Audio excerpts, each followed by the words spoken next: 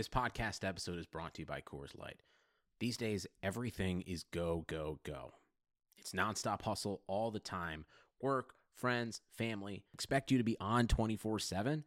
Well, sometimes you just need to reach for a Coors Light because it's made to chill. Coors Light is cold lagered, cold filtered, and cold packaged. It's as crisp and refreshing as the Colorado Rockies. It is literally made to chill. Coors Light is the one I choose when I need to unwind. So when you want to hit reset, reach for the beer that's made to chill. Get Coors Light in the new look delivered straight to your door with Drizzly or Instacart. Celebrate responsibly. Coors Brewing Company, Golden, Colorado. Welcome to a Real Man Wood podcast. This is Chris Liss, your host, and I'm joined by my co-host, Dalton of Yahoo Sports. What's going on, dude? How you doing? Doing all right. I somehow avoided getting sick last week. Both my wife and both my kids were throwing up, but it was I especially tried to stay away from them. Not that I'd be much of help any usual time, but I went on FFL, as I told you, Sunday. So that was kind of exciting and nerve-wracking doing that live in Sunnyvale. But so that was cool, and I can get sick now, and that's fine. But driving home, I missed the whole first half of the morning games. I was like at 8 games in that slate, so I almost feel like I kind of am behind still. So what was your takeaway from week 5? We finished slow down, 2-1. Dude, slow down. You're saying a million different things at once. You're not even giving me a chance to respond to any of the things you said. First off, I said last week, they'll even let a nutless monkey do that show now, apparently. It's gone way downhill since the golden age of that show, which was about 6 years ago. But secondly, I watched a little bit of it, and I thought you were good. I thought you were very relaxed talking shit with those guys. So, oh, thank you. I'm surprised. Thanks, man. I appreciate that. I really do. Thanks. I only watched 2 minutes. I don't give a shit about what you guys are saying, but I did think, the banter was good, and you seemed comfortable, so it looked pretty normal. Awesome.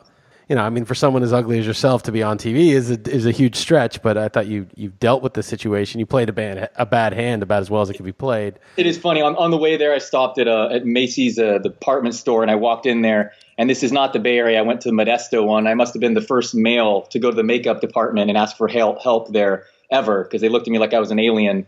But anyway, I came away with one, and the nice co-host there in FFL, Nicole, she helped me put it on and apply it. But it's pretty funny. Before I could even say a word, and I was already nervous enough, that's what she opened the show by saying, I just applied makeup to Dalton. So that's pretty funny. That's how the show opened. So that was. I didn't see the opening. And, I know you're obviously spending time in the pantyhose department and other stuff that right. We won't get into here. But it's not that there's anything wrong with that. It's totally fine. We're a very tolerant show, podcast, whatever.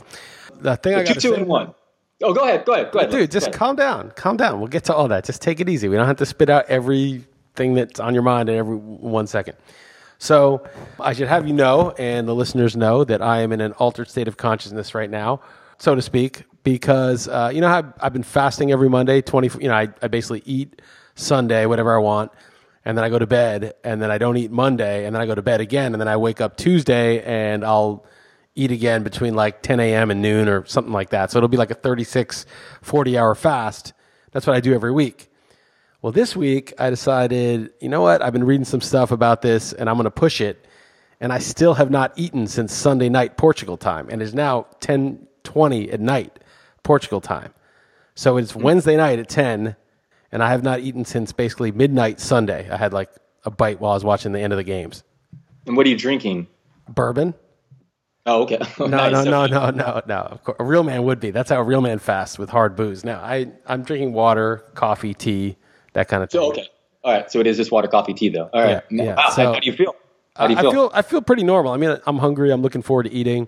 In 2 hours, I'll have gotten to 72, and then I might eat something before I go to bed, or I might just go to bed and then just tack on another 8 hours because I'll be sleeping. Right. So it's easy. Right. So I'm basically 72 hours. I feel pretty normal. It's not that crazy. But apparently, after about this long, your body gets rid of a lot of damaged cells. It just gets rid of. It's just something that one of the people I was listening to this conversation were saying it's kind of like sleep. Like you have to sleep because sleep is how your body repairs itself every night. And if you don't get sleep for 3 nights, you'll become psychotic. You'll start to break down because you don't have the sort of restoration that you need. And they're saying that since everybody's ancestors went without food for extended periods quite often because food wasn't that available 50,000 years ago. It might be like if you hunted and got a mammoth, you might eat a ton of it and then didn't have some for a while. the same process kind of happens. When you're fasting, you sort of regenerate, get rid of damaged cells, bad immune system cells, and then when you feed again, you reconstitute all that fresh, and stem cells go to work and build new versions of everything.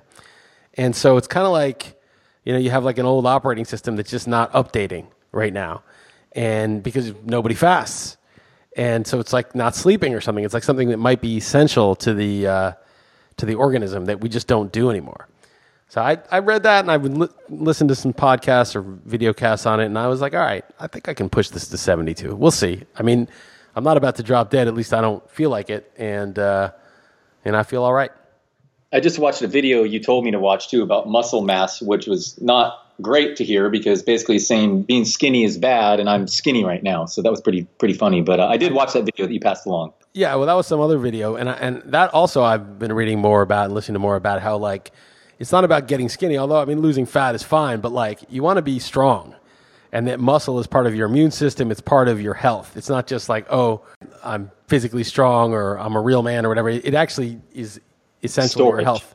Like and storage. It's storage of like your energy and conversion of fats into muscle is part of the whole thing. And so you're getting kind of skinny, and I didn't want you to be thinking you're healthy, and also, well, I mean, wrongly thinking you're healthy, and also, he was saying like people who are in their 20s or like maybe early 30s, they can get away with being skinny and not that healthy because you're not really going to face a lot of adverse situations. You're not going to get a horrible disease most likely in your 20s or 30s. But as you start getting older, right. He was saying how like if you get a bad disease, you'd rather be slightly overweight. What's that? You'd rather be slightly overweight. You'd rather be than underweight, but even better, in good shape and super strong. That you're going to get through diseases or ailments or any kind of problems with a lot of muscle a lot better than you would if you're skinny and weak. So, yeah, I mean, and it's just kind of like, it's kind of crazy. It's like, what does that have to do with getting healthy or your immune system, whatever? But it's like, when people look sickly and they're about to die, they look skinny usually. There's not a lot of like super muscle-bound people who seem sick, right? I mean, it's just intuitively, if you see some dude who's like super strong, even if he's like a little bit overweight, you're not like, oh, that guy looks like he's about to die. You never think that, right? Just intuitively, if you see some guy who's really skinny, you're like, ooh, like, is that guy's health all right? So I was looking at you, and I'm like, dude, you got to put on some muscle. You got to lift some weights. And I'm serious. Not that, fuck the cardio. You got to get in the gym and, build up some muscle. Plus, I won't be able to push you around as easily next time I see you.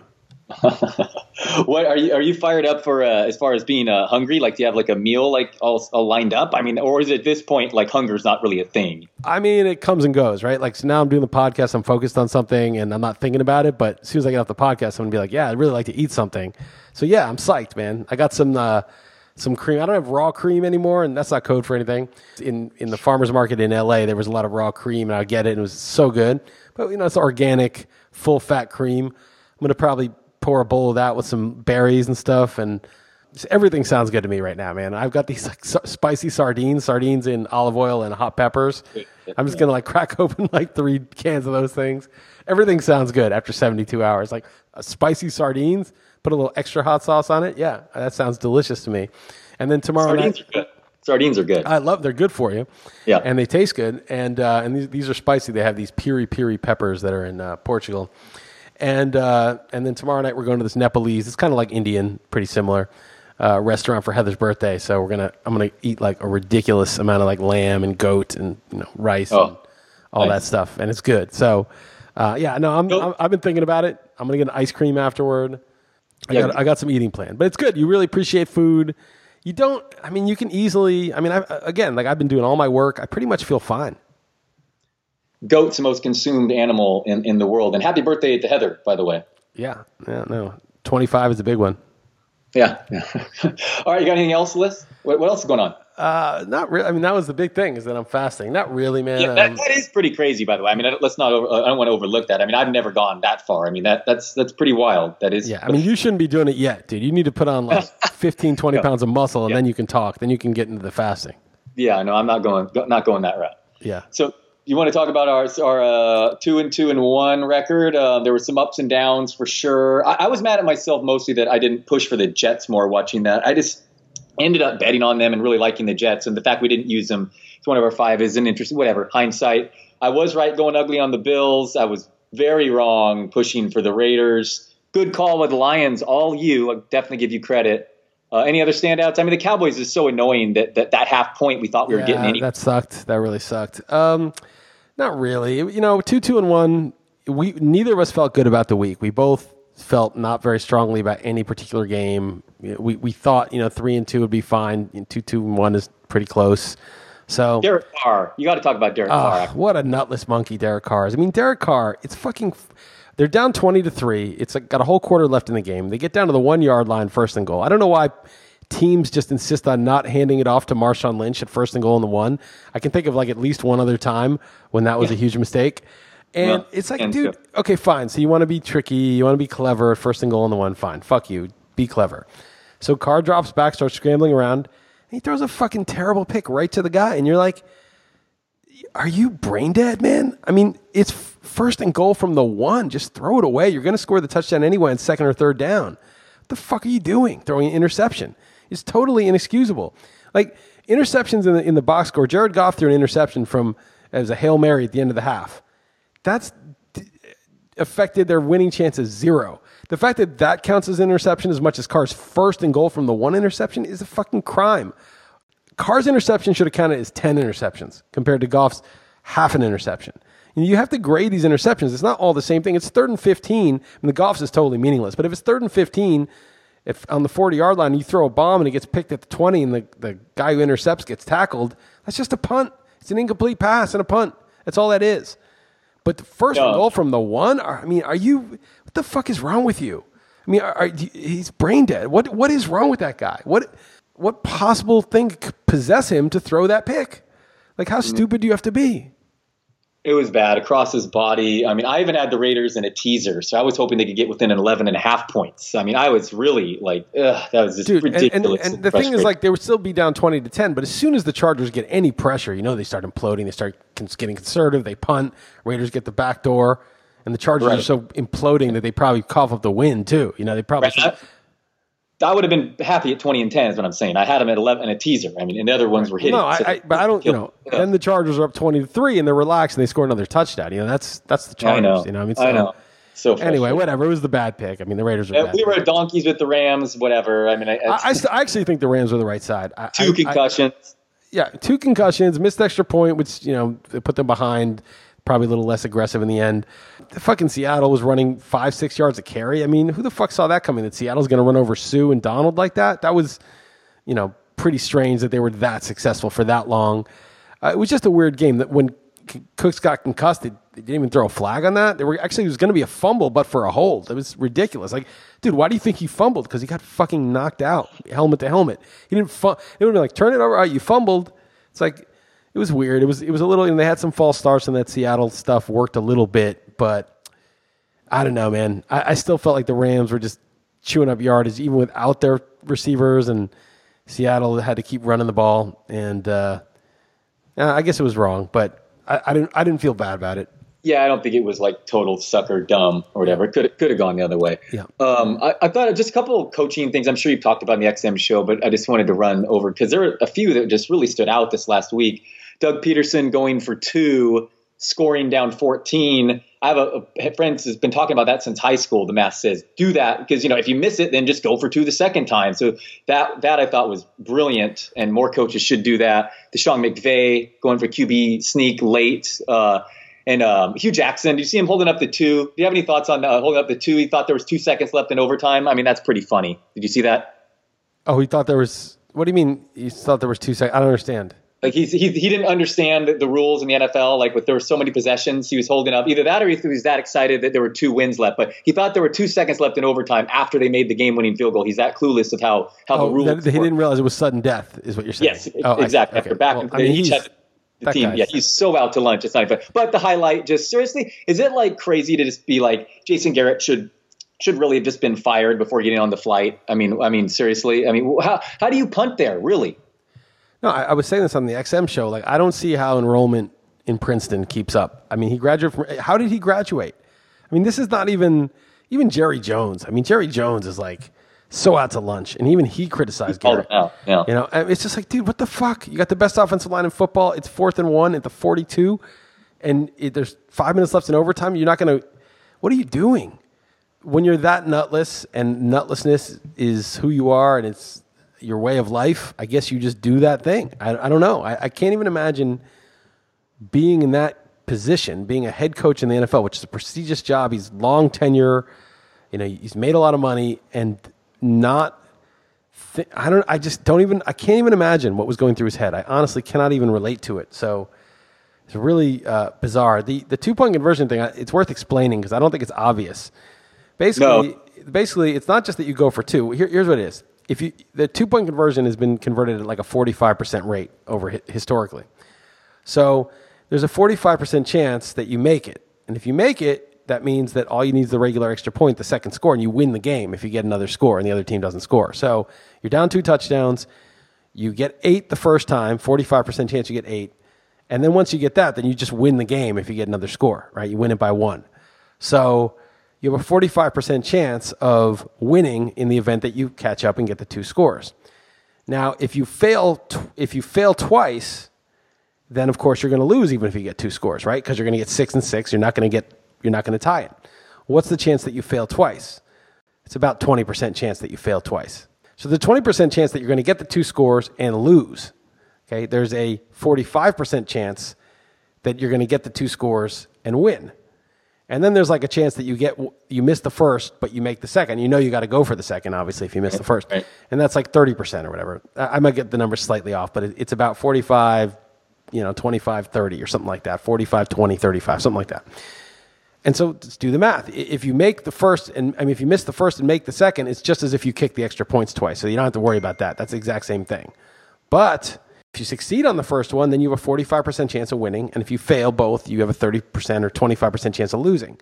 So obviously, would you rather just go into overtime, which is 50-50, or would you rather have a 45% chance of winning and a 25% chance of losing? Of course, you're going to take the better chance to win and the lesser chance to lose rather than 50-50. Right. I thought the math suggests doing that that was like when the conversion rate was even higher for extra points. And now that's even gone down.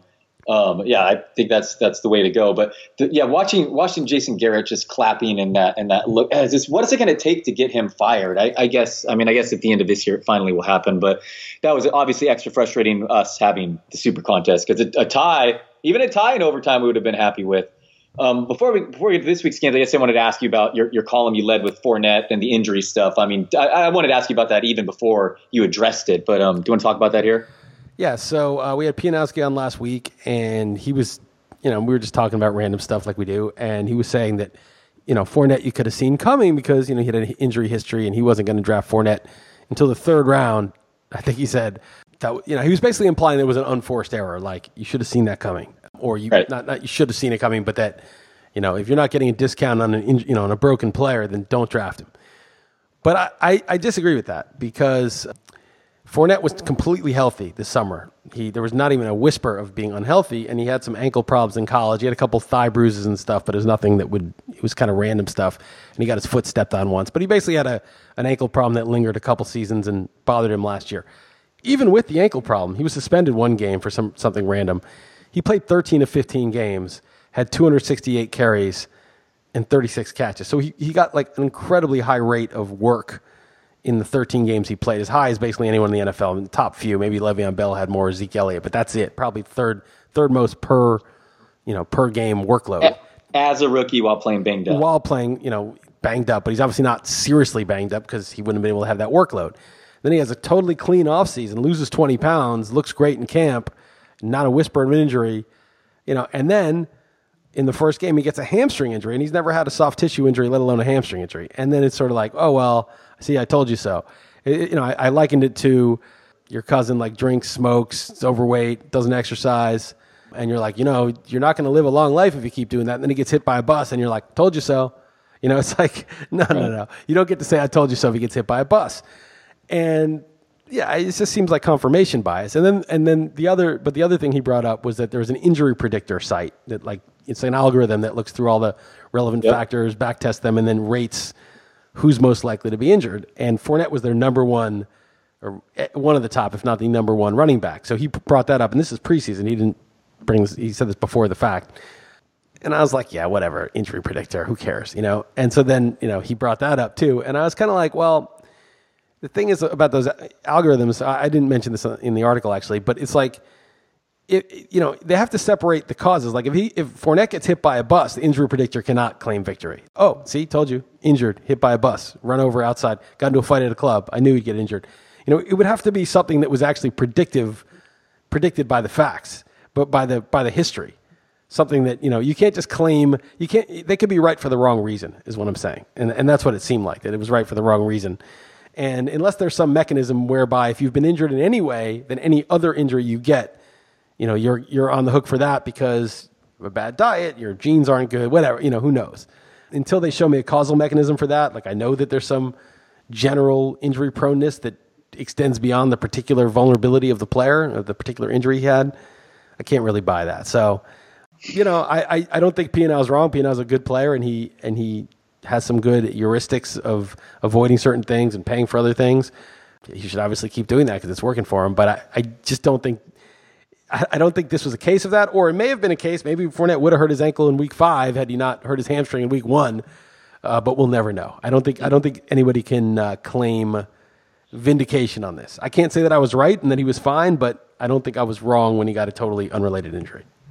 All that makes sense, but I'm still blaming you because my original instinct was to stay away from him. But after our podcasts, and I bumped him way up by the time the season wound up. So I totally blame him. The other thing is, look, he was like top 8 or whatever by late August on the NFFC, and that's not ADP is not always right. But do you want the injury predictor or you want sort of very smart skin in the game people with lots of money investing in Fournette at that level, basically saying, look, he's not an extra injury risk. That to me is at least a decent indicator. And if I said in the article, like if the injury predictor people were like, well, not only do we do this algorithm, but actually we bet $20,000 on the under on Fournette's carries in Vegas, I'd be like, whoa, this injury predictor is for real. One of the reasons I like the Massey Peabody stuff, I hung out with Rufus last year and when he was coming through Lisbon, and he showed me some of his stuff, and but that I know that he bets on the games significantly, that he makes his living doing that. So it's not just some algorithm that has a bunch of fancy stuff and a bunch of smart guys. Ooh, we're really smart. We're stats guys. We made this smart algorithm. Look how good it is. I don't know all the details of what goes into it. So why would I believe that? But the fact that they bet on it makes me feel more confident in it. It makes me feel that they really believe it and they're not just bullshitting. And I'm not saying those other guys with the injury predictor are bullshitting, but they can make bets on it. You can make bets on this kind of thing. Yep. And if they were making big bets on it, they should publish the bets they made. And obviously someone could publish whatever, but at least they could post the ticket or post a screenshot of it. Then I would be like, okay, maybe I got to pay more attention to this. But otherwise it's like, why would they do a better job than I would? I have no idea. I don't know exactly what goes into all their stuff. No, I got you. Same thing you brought up over DVOA. Same stuff. Yeah. If Football Outsiders shows me some betting tickets that are betting big on DVOA, making a living on it, and posting the losses and the wins, and we can see the track record, okay, you're going to turn me into a believer, even if I don't totally understand the mechanism. And actually, one listener did tweet out like a link to their explanation, and it's pretty detailed. It's not a black box, like I said, the Football Outsiders a couple weeks ago. They do explain it, but it would take a decent amount of work on the reader's part to really dive in and then somehow test whether it was actually doing accurate. Right. All right, you ready to get to this week's games? Yep, let's do it. All right. Okay. Sorry, I was so excited to get to them beforehand, but let's do this. Philly -3 at your Giants Thursday night. So I'm looking at the staff picks, and you and I both are the only ones that took the Giants. I don't feel great about it. Thursday night games, I usually like the home team, but it's a very short trip for Philly. Philly was home last week. The Giants were on the road. Carolina not that far, but the Giants are actually traveling more this week than Philly is. Secondly, the Eagles just lost. They're 2-3, and I kind of don't like that setup, that they're actually a good team that's a little bit desperate, and they're not going to overlook this at all. The things the Giants have going for them, obviously at home and getting points, I think they played pretty decently at Carolina. I think Shermer's a good coach. They played the Eagles tough last year, even when the Eagles were really good. It's a division game, home with the points. Thursday night, I think that sets up well. I think the biggest negative is Eli is so bad and the line isn't good, and the Eagles' front seven is good, and that's not a good. They can beat the Eagles. Beckham can torch those corners down the field, but are they going to get a chance to throw it down the field with Eli, unable to avoid pressure, and the offensive line not very good typically? So this is a stay away for me. I took the Giants, but I don't want to use it. What about you? It's almost exactly the same. I do like the Giants, how their receivers can kind of take advantage of Philly on the outside. Their corners are where they're most vulnerable. But I hate the fact that the Eagles are also desperate for a win. Otherwise, I'd say maybe let's use it. But the fact that the Eagles, it's so desperate for a win, I wouldn't want to push to use it. But I did take the points here. Okay. So the next one, you wouldn't want to use it, would you? No, definitely not. Okay. All right, okay. Next, I got Arizona getting 10.5 in Minnesota. Yeah, this is a stay away. I made this line exactly 10.5, and I took the Cardinals, but I don't want to touch this. Me too. I gave the points, but that was a back and forth, so let's just move on. Chargers -1 in Cleveland. So I feel like every week we fade the Chargers and we like the Browns, and this is no different. I think the Browns are good. I think Mayfield's good. I think the defense is adequate, and I think the Chargers are just a stupid team that makes a lot of mistakes, and I would use the Browns. Yep, I already earmarked it. I'm glad to hear you say the same. It is seemingly a little repetitive, but and the Chargers beat us last week. But yep, I'm down to use the Browns this week once again. Mayfield's good. Doing that against the Ravens, he's good. Chicago -3 in Miami. I took the Dolphins just out of principle. I don't know that Trubisky's any good. Our guy, Ted Bell, just posted something in the Beating the Book article that Tannehill's YPA and his numbers over the last 4 years or 5 years, however long he's been in the league, are much better at home than on the road. So that's good. The Dolphins just got beat twice on the road. Now they're finally at home. And, the Bears, everyone's going to want to pick the Bears because they're kind of trendy now that they lit up the Bucs, but that Bucs defense is terrible. Trubisky has had one good game. Support for this podcast comes from U.S. Bank. If you're looking for a credit card that fits your lifestyle, look no further. U.S. Bank has credit cards that make every day rewarding, no matter what you're into. Feeling hungry? Check out the U.S. Bank Altitude Go Visa Signature Card. Earn 4 times points on takeout, food delivery, and dining. And get 2 times points at gas stations, grocery stores, and on streaming. That'll keep your wallet and your mouth full. Big spender? The U.S. Bank Visa Platinum Card has a low intro APR for large purchases or balance transfers. And you call the shots with the U.S. Bank Cash Plus Visa Signature Card.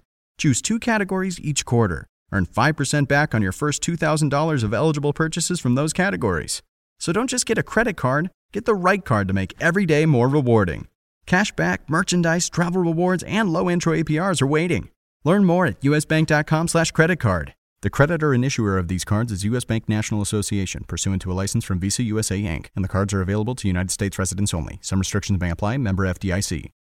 And I don't even know the Bears' defense is that good. They mostly beat up on crap. They played Arizona, they played Seattle at home. They haven't beat up on elite offenses by any means. Green Bay just went through them easily in the second half of their first game. So I'm taking the home dog. I am as well. I do worry a little that the Bears defense might be that good, and they are coming off a bye. But this is just a hold your nose out of principle. Miami, I'm guessing the public will be all over the Bears, so I could be talked into that one. But I'm with you going ugly on Miami and taking the points. It wasn't strong. It would be like my 5th choice if we had to use it, but I'm not looking to use it. Okay. Carolina is getting a point at Washington. Yeah, I actually like the Redskins a decent amount in this one. They were terrible on Monday night, but that was just a tough draw.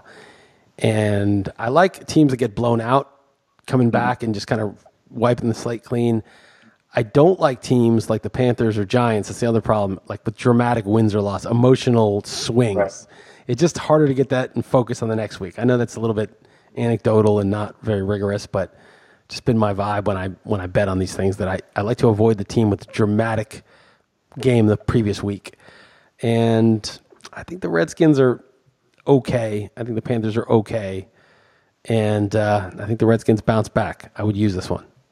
I made it my best bet, actually. But best bet, okay. Alex Smith, I thought was pretty terrible, worse than you did. And I worry if Chris Thompson if he's too hurt, because he actually does matter. But I picked Washington, and if you made it your best bet, I'm totally fine with it. And you make persuasive points. Well, I'm not going to fight for it that much because I could have made another couple of my best bet. It just feels right. It just feels like the right call. I got you. No, I know exactly what you're saying. Just like a spot feels better than others. Yeah, I got exactly what you're saying. All right. Definitely I'll mark that one. Indianapolis is getting 2.5 points at the Jets. Yeah, I mean, these are basically even teams, but I took the Colts. I don't like the T.Y. Hilton's not going to play. That's the one big negative. But Luck is just so much better than Sam Darnold. And the Colts have been competitive. They seem to be better coached, and their defense seems to show up. So I'm a little worried about their cornerbacks being hurt and Robbie Anderson having a big game. But I think the Colts probably win this game. So I took him. Robbie Anderson and Kenyon Drake finally waking up when I'm on most of my benches. I love those guys. I laid the points at the less than 3. I really like the Jets D here, but I don't love this one at all. This is just a pass. I wouldn't consider using that. It's actually exactly the same feelings in this next one. Pittsburgh getting 2.5 in Cincy, just the less than 3, and I feel like the home team's better, so I just went with that side. Just the same with the Jets. So what do you have on the Cincy Pitt one? I took the Bengals. I kind of feel the same way as you. I understand it's just like the other one. I just felt like I took the Bengals, but I kind of had a Steelers feeling, so I don't want to touch this either. Okay. All right. Okay. So Tampa Bay getting 3.5 in Atlanta, over under at 57.5. Yeah, I made this line 5.5, and I almost made it my best bet. I switched back and forth a couple times, and so I would definitely use this one. I think that the Falcons. Yeah. They had a bad game last week, but at home they're better, and they're better than the Bucs. I like Winston and the weapons, but I just think the Falcons are the better team. I know the defense has been bad too, but I'm laying the wood, and I'd like to use it. Yeah, Tampa coming out of a bye, who knows with Winston, but their defense has just been the absolute worst, and Atlanta just so desperate and just totally. I know their defense is obviously in shambles as well, but I'm on board. I'm on board to use it. Okay. This one, I think I heard you talking. I think we might have done the same. At first, thinking this game was in Oakland, because I marked it Seattle giving 3. I thought in Oakland, liked Oakland, and then realized this game is in London. Yeah, I did the same thing. I still like the Raiders because I made it. I think I made it like Seattle plus 2.5 or something. I don't know. I just think Seattle's crap. I know they played well at home against the Rams, but that was like their Super Bowl. It was like, this is the best team in the league, and they went all out. The London thing's such a big wild card, though. I probably wouldn't touch this. And, of course, it's hard to have confidence in the Raiders, but I just think this is kind of 50-50. To stay away from me, too, because even though I liked Oakland when I thought it was there, I actually changed my mind. I'm like, on a neutral field, you know what? Seattle is the better team, and maybe I'm just extra upset about Carr and what they did last week, but that's a stay away. I took Seattle in stat picks, though. Buffalo, I actually hate this game, too. I hope you don't want to use it. But Buffalo getting 9.5 in Houston. It's just 8.5. Okay. We'll see what the line is in the Super Contest. But I didn't want this. This is 50-50. Actually, Watson said he's going to play. But when I was writing the article this morning, I was like, Watson's iffy. I got to just tiebreaker his Bills. Yeah. Like, if there's any question about the quarterback, I mean, why would you even, if you're 50-50 on it anyway, why wouldn't you just default to the Bills? Yeah, I took the points, and then I heard you talking about what their yards per play. I mean, it's 3.6 yards per play is truly it's off the charts. Per play. I mean, that's yards per play, not yards per carry. That's crazy. Right. So, usually the worst yards per play team in the league will be 4.7, 4.8. That's number 32, and they're at 3.6 so far. Yeah, the margin there is crazy. Yeah, Houston's defense is just bad. I can see Allen running in a touchdown or something, but to stay away, like I said, for me. Love that the Rams are -7 in Denver, since it's just such a similar setup to last week. What'd you think? What'd you do? I would use the Rams again. I know it's the sucker side, but first off, at least the Seahawks have Russell Wilson. Keenum will probably throw 2 or 3 picks, so if they get into like one of those shootouts, that's the problem. Now, I do think that Denver can run the ball pretty well, and if the Rams don't shore that up, you're going to have a similar type of game where they get, crushed 5-6 yards a carry. But I don't know. I think the 2 concussed guys will be back. That was really bad luck. I think they'll throw for a lot of yards and move the ball easily in Denver, and Denver will try to keep up and throw some picks. So I would use this. I know it's the sucker side, but I just think the Rams are a different animal. They just keep scoring, even though the game's kind of in hand. They don't give up the backdoor cover as easily as a lot of teams. I think they're sort of mispriced with respect to the spread. I don't love that they ended up holding on and winning last week, and Denver got blown out. But both those receivers look like they're playing, so I'm fine with it. I mean, I picked the Rams, and okay, all right. We don't have to. We'll consider it. So we're definitely using the Falcons. We'll use the Redskins. We'll use the Browns, and then we'll put the Rams aside with the Dolphins and some other possibilities. Okay. Yeah, I have one I'm fighting for. So yet to be talked about. So Jacksonville -3 at Dallas. I took Dallas. I made this line 2.5, and it's the full 3. Jacksonville, I mean, I think they're good, but first of all, why is Jacksonville good? What would you say is the strongest feature of Jacksonville? Yeah, I would say it's their secondary. Yeah, and does that matter? How much does that matter against the Cowboys? 0. It doesn't the least matter. of any team. Yeah. So basically their strength is totally wasted, and then I still think Dallas will be able to run it on them, and then Jacksonville's offense is kind of crap, and Dallas's defense is decent, and they're at home. So I think this is too much. Yeah, I took the points as well. The line seems about right, but I did take the points. Baltimore -3 in Tennessee. Yeah, who do you have there? I took the home dog. I've been against the Titans pretty much every week, but I'm going with them this week. Last week they came through for me in Buffalo, doing as I thought. But man, the Ravens they've been really good, and their defense is so legit. But this is one of those hold my nose home dogs. What about yourself? Yeah, it just seems like the Jaguars-Titans game in Tennessee a few weeks ago. Or that was actually in Jacksonville, wasn't it? Can't remember. Anyway, was that in Tennessee or Jacksonville, that game where the Titans beat them? I can't remember what that was. Actually, I think it might have been in Jacksonville. Anyway, the point is that this is just like another one of those Jacksonville. In Jacksonville. It's another one of these slugfests on the ground, and you're getting 3, and you got one side of the slugfest. I just think it's too much. I think it should be a pick'em in Tennessee, not 3. Yeah, it says it opened as a pick'em. So man, jumping all the way to -3, it's pretty severe. So then Sunday night game, Kansas City at New England, not a bad primetime game. New England's giving 3.5. Over under, I say it every week. I feel like this never seen an over under this high in the NFL. This one's 59, some places 59.5. Pretty crazy. Yeah, it is pretty crazy. But I took the Chiefs. I made the line 3. Maybe the Patriots at home are too good, but the Patriots don't look that good, especially defensively. And the Chiefs are running roughshod through everybody. I mean, I just don't see why this is bigger than 3.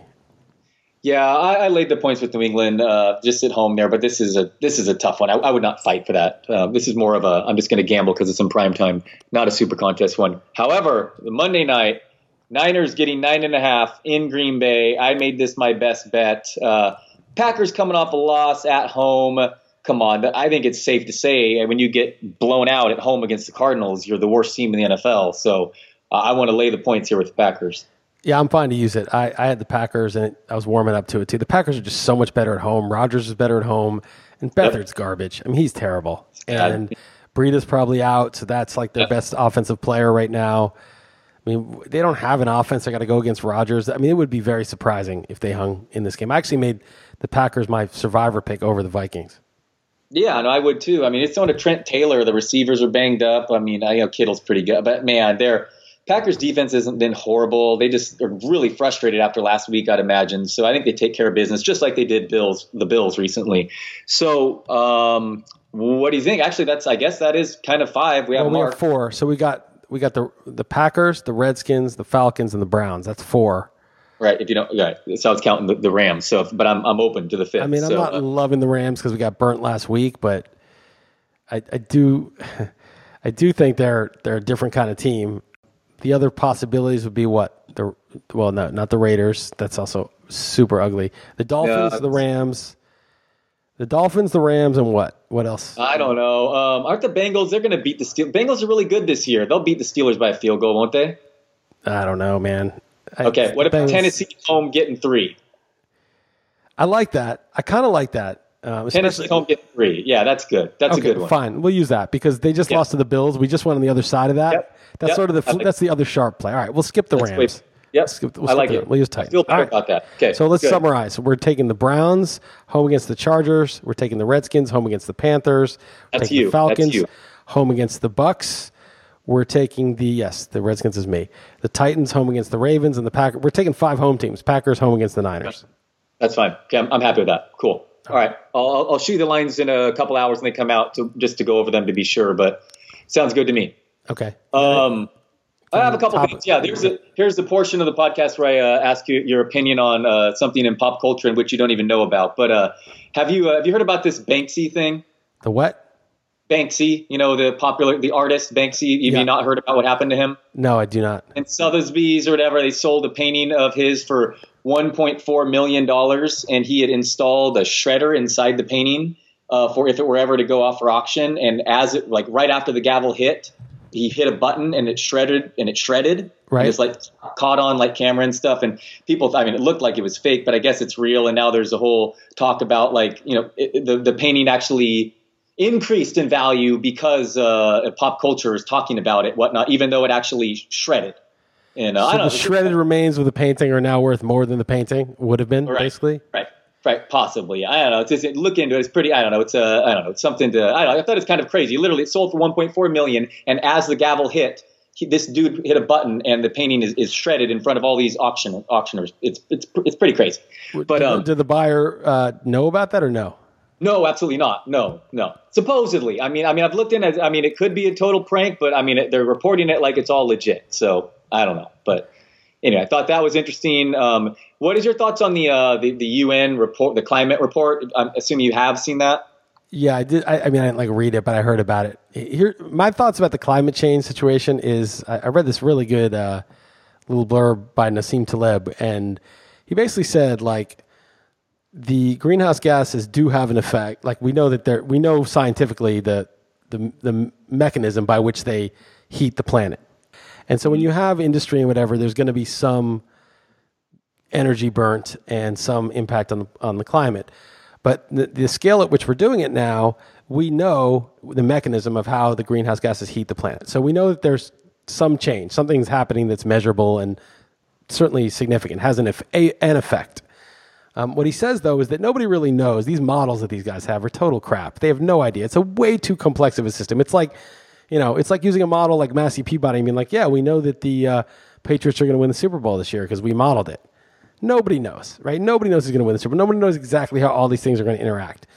But his point was that the uncertainty, which is being used by people who don't want to take action, is like, we don't know, so let's just not do anything. It should be the absolute opposite. In a complex system where we only have one world, and if it's gone, we're all totally fucked. We can't take a chance that we're going to destroy it. So if we know there's an impact, which we do, and then we know the models are all wrong, it could be way worse than the models, way worse. So the uncertainty is not an argument for not doing anything; it's an argument for doing something. And the whole debate is framed totally wrong. They're trying; these idiot guys who are making these reports are trying to get people to do stuff by scaring them with this model that they've built. But it basically. It plays into the frame of the denialists because the denialists are like, nah, you don't know shit with that model. And the models always, get it wrong. The models aren't right. That's a really interesting way of looking at that, Liss. That's really interesting. What he's saying, it's not mine. I read this, but I was like, this is totally right. Is that, these guys are idiots. They're just virtue signaling, modeling, trying to get, it's a total wrong thing because you're buying into the premise that only if this model is correct should we do anything. And then they know your model's not fucking correct. You don't know. It's so complex. So the reality is that but the reality is not knowing, and we all agree that, if we can all agree that nobody really knows, that makes it much more dangerous. The burden of proof is on the denialists to come up with a model that shows conclusively that it's not dangerous. And they, of course, cannot do that.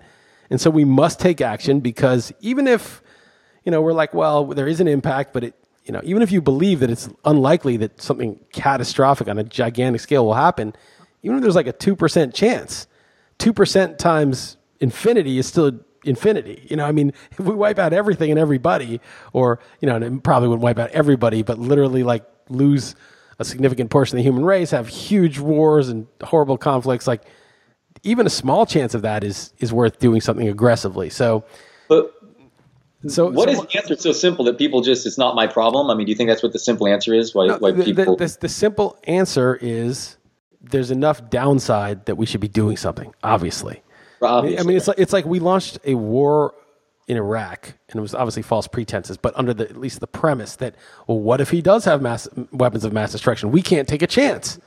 It was a lie, but it was just the possibility is too much of a risk. Well, this is a million times worse than that. And it's okay, so So again, like I don't believe the models. I don't think that climate report is accurate. I don't think anybody knows, but I think that there's a legitimate mechanism that shows how it could happen. We know that it has heated up, and that we know that the greenhouse gases do it. And we don't know. We just don't know what's going to happen. And I think that should be the reason to act. And then you wouldn't have to like sell this bogus stuff to people. Now, I think practically speaking, it's going to depend on whether there's, an incentive to do it that's, market-based in the sense that they somehow, if there's a huge carbon tax and then there's huge incentives to build technology that absorbs carbon, then there'll be tons of innovation in the space. So that's one way to do it. You're not just going to get people to voluntarily do it. It's just not, everybody's like, oh, so some developing third world place is just going to stop doing it because the U.S. is like, okay, well, we've extracted all the wealth we've needed to out of all this. And, now you guys can't even get to where we are. So they're never going to do it. And the Paris Accord was like way below what was necessary, at least according to people I've read. So that thing was just kind of a sham. It was like a virtue signal. It wasn't like actually addressing the problem. So I don't know. I don't know what it's going to take. How do you get everybody to buy cell phones and be online all the time? In 1990, how do we get people to click ads and click through things? Oh, well, you invent a technology that they want, and then they end up just doing that. So I think right. Well, do you think the powers that be who could come up with alternatives or force people to do that, do you think that they've been reluctant to do that because they, like I brought up, only care about now, or because they don't believe and truly believe that this is going to be a problem? I think that a lot of people believe it's a problem, a lot of people, but they don't necessarily believe that other people believe it's a problem. And so you get this problem of like, well, I think this is bad, but all these assholes who work at Exxon don't care or something, and all these people in the other countries don't care, in China, and the Trump administration doesn't care. And so you just kind of scream and yell and virtue signal of how much you care. But I think that if you really care, then you just stop saying how virtuous you are for caring and start trying to figure out a way to persuade people to do the right thing, to figure out ways to do this. And I think it's very hard to make people do something they don't want to do. And it's not just so much of, our prosperity depends on fossil fuels. The way we everything, pretty much. Building your house, heating your house, so much. It's all done by energy that comes out of the ground that causes, the way we eat, everything. So this is not like a small adjustment that we have to ask people to do. And probably like some sort of carbon tax where, everybody's paying for for the greenhouse gases to the point where the market adjusts and people start to profit from not doing it. That's probably, the solution probably lies somewhere in there. But of course, I don't know. I'm just telling you shit that I've read on Twitter, pretty much. Yeah, no, I wanted your opinion. This specific report is especially dire. It says if we don't make like dramatic changes, they don't know. 12 years, it could be worse than that. It could be worse than that report, or it might be not as bad. Those guys don't know. That is true. All right, all I got for you is I watched the season finale of Better Call Saul was Monday. Don't tell me because I haven't watched it yet. Highly recommend that show. And I just started BoJack Horseman. That came out a few weeks ago, but I just started. I'm going to probably binge that over the weekend. Going to be in a golf tournament over the weekend. I golf about a few times a year, so wish me luck with that. That's all I got, Liss. What about yourself? I think that's good. I probably have some other shit, but my brain, I don't know. I feel pretty clear-headed, but I'm just thinking about the food that I'm eating. Yeah, good luck with that. You should do you always get a hit when you post pictures of food. You should. I'm curious what your first meal is. Yeah, it's not going to be something picture worthy. It'll be like a can of sardines or some cream and berries or something. By the way, one thing I'll mention though is I went glamping. Remember I mentioned that on the last podcast, and how was it? It was pretty nice, man. It's crazy. Went up to this place in northern Portugal. First I went to the Douro, and Heather works with this winery, and it's like these natural wines. And this guy who runs it, it's like, I put a picture in my blog, man. It's like so amazing up there. And we had lunch overlooking the river, the Douro River. And then he poured us all this wine. And then we went back to his house, and his kids and Sasha played. And then he poured us this like reserve spirits that he makes, like this 40% alcohol thing that he makes. And it's kind of like Armagnac. And then was like, getting us coffee. It was just cool. It was this really rural thing. And then we went to the glamping area. And that was literally just like a couple of tents in the middle of nowhere. And you actually had to drive to the base of the camp, and then the guy had to drive you in himself. Like you couldn't even come and go. That was a little bit of a hassle, but it was really nice. And he drove us around. They have wild horses, wild cows. Have you ever seen wild cows? They don't belong to anybody. They're just like breeding and eating grass. No one's milking them. You know, the horses, same thing. There's like all these boar and all this other thing. Nobody's doing anything to them. And we went around there, and this guy basically bought like tens of thousands of acres. And he's just rewilding northern Portugal. He's just making it wild again. And there's like blackberries we ate and all the stuff, you know, growing on the trees. They make their own olive oil. There's olive trees everywhere. And I was talking to my friend about this. And you're like, well, what do I do? How do I invest?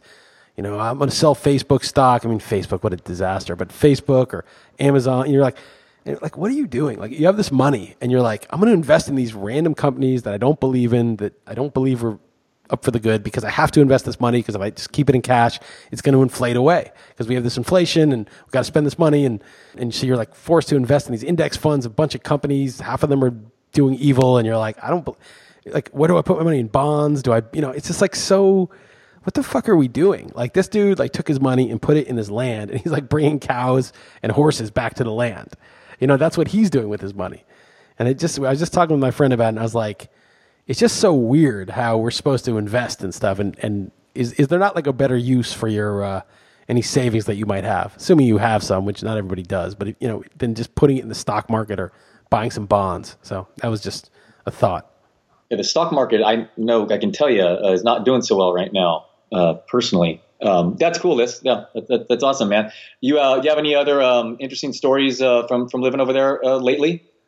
No, that was it. What do you want from me, man? I can't. No. I went to a wild area of Portugal and went to this. I'll put the picture of the door. I'll put that picture on this as the picture for the pod too. Yeah, no, that's cool, man. Cool, awesome, dude. What do you expect of me? I'm seeing this week is Trevor Ray is in town.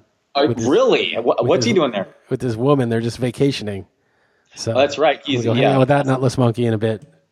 He's domesticated these days, huh? He's been domesticated. He's finished. That'll be fun. That'd be awesome. Awesome. Anyway, cool, man. Good times. What are you feeling? What are you feeling this week, record wise? I think 3-1-1 is about what I expect. I won't predict a push. I'll say 4-1. I'll be a little disappointed in 3-2. I'll take it. I was looking at the leaderboard. It's funny. We're only like, it's obviously there's a bunch of teams in between, but it's like 3 wins or like 3.5 wins, from first or something. It doesn't seem insurmountable when you look at it like that. Just no 2-3s. A couple 4-1s, a 5-0 or 2. That's all it's going to take. No 2-3s, and just a couple. You know what I mean? Just slow and steady wins the race. Don't blow it. That's all we're saying. Just don't blow it. I like it. I'm down. All right, man. All right, Liss. All right, man. A couple notes. One is, if you like this podcast, you don't subscribe to RotoWire, check it out for free. RotoWire.com/pod. We have Beating the Book, staff picks. All these picks are written by us and other people. Pianowski, by the way, went 12-3. He's just having a ridiculous start to the season, so you can check out his picks as well. He agrees on a lot of them, but not all of them. And then if you want to like and rate this podcast on iTunes, I don't know why I say this, because I don't know what benefit it gives us, but maybe it shows up higher in searches or whatever. But actually more than that, because fuck iTunes, who cares? Just tell people about it. Let's grow the audience. If you think it's good, tell your friends, tweet it out. That always helps. All right, man. Later, Liss.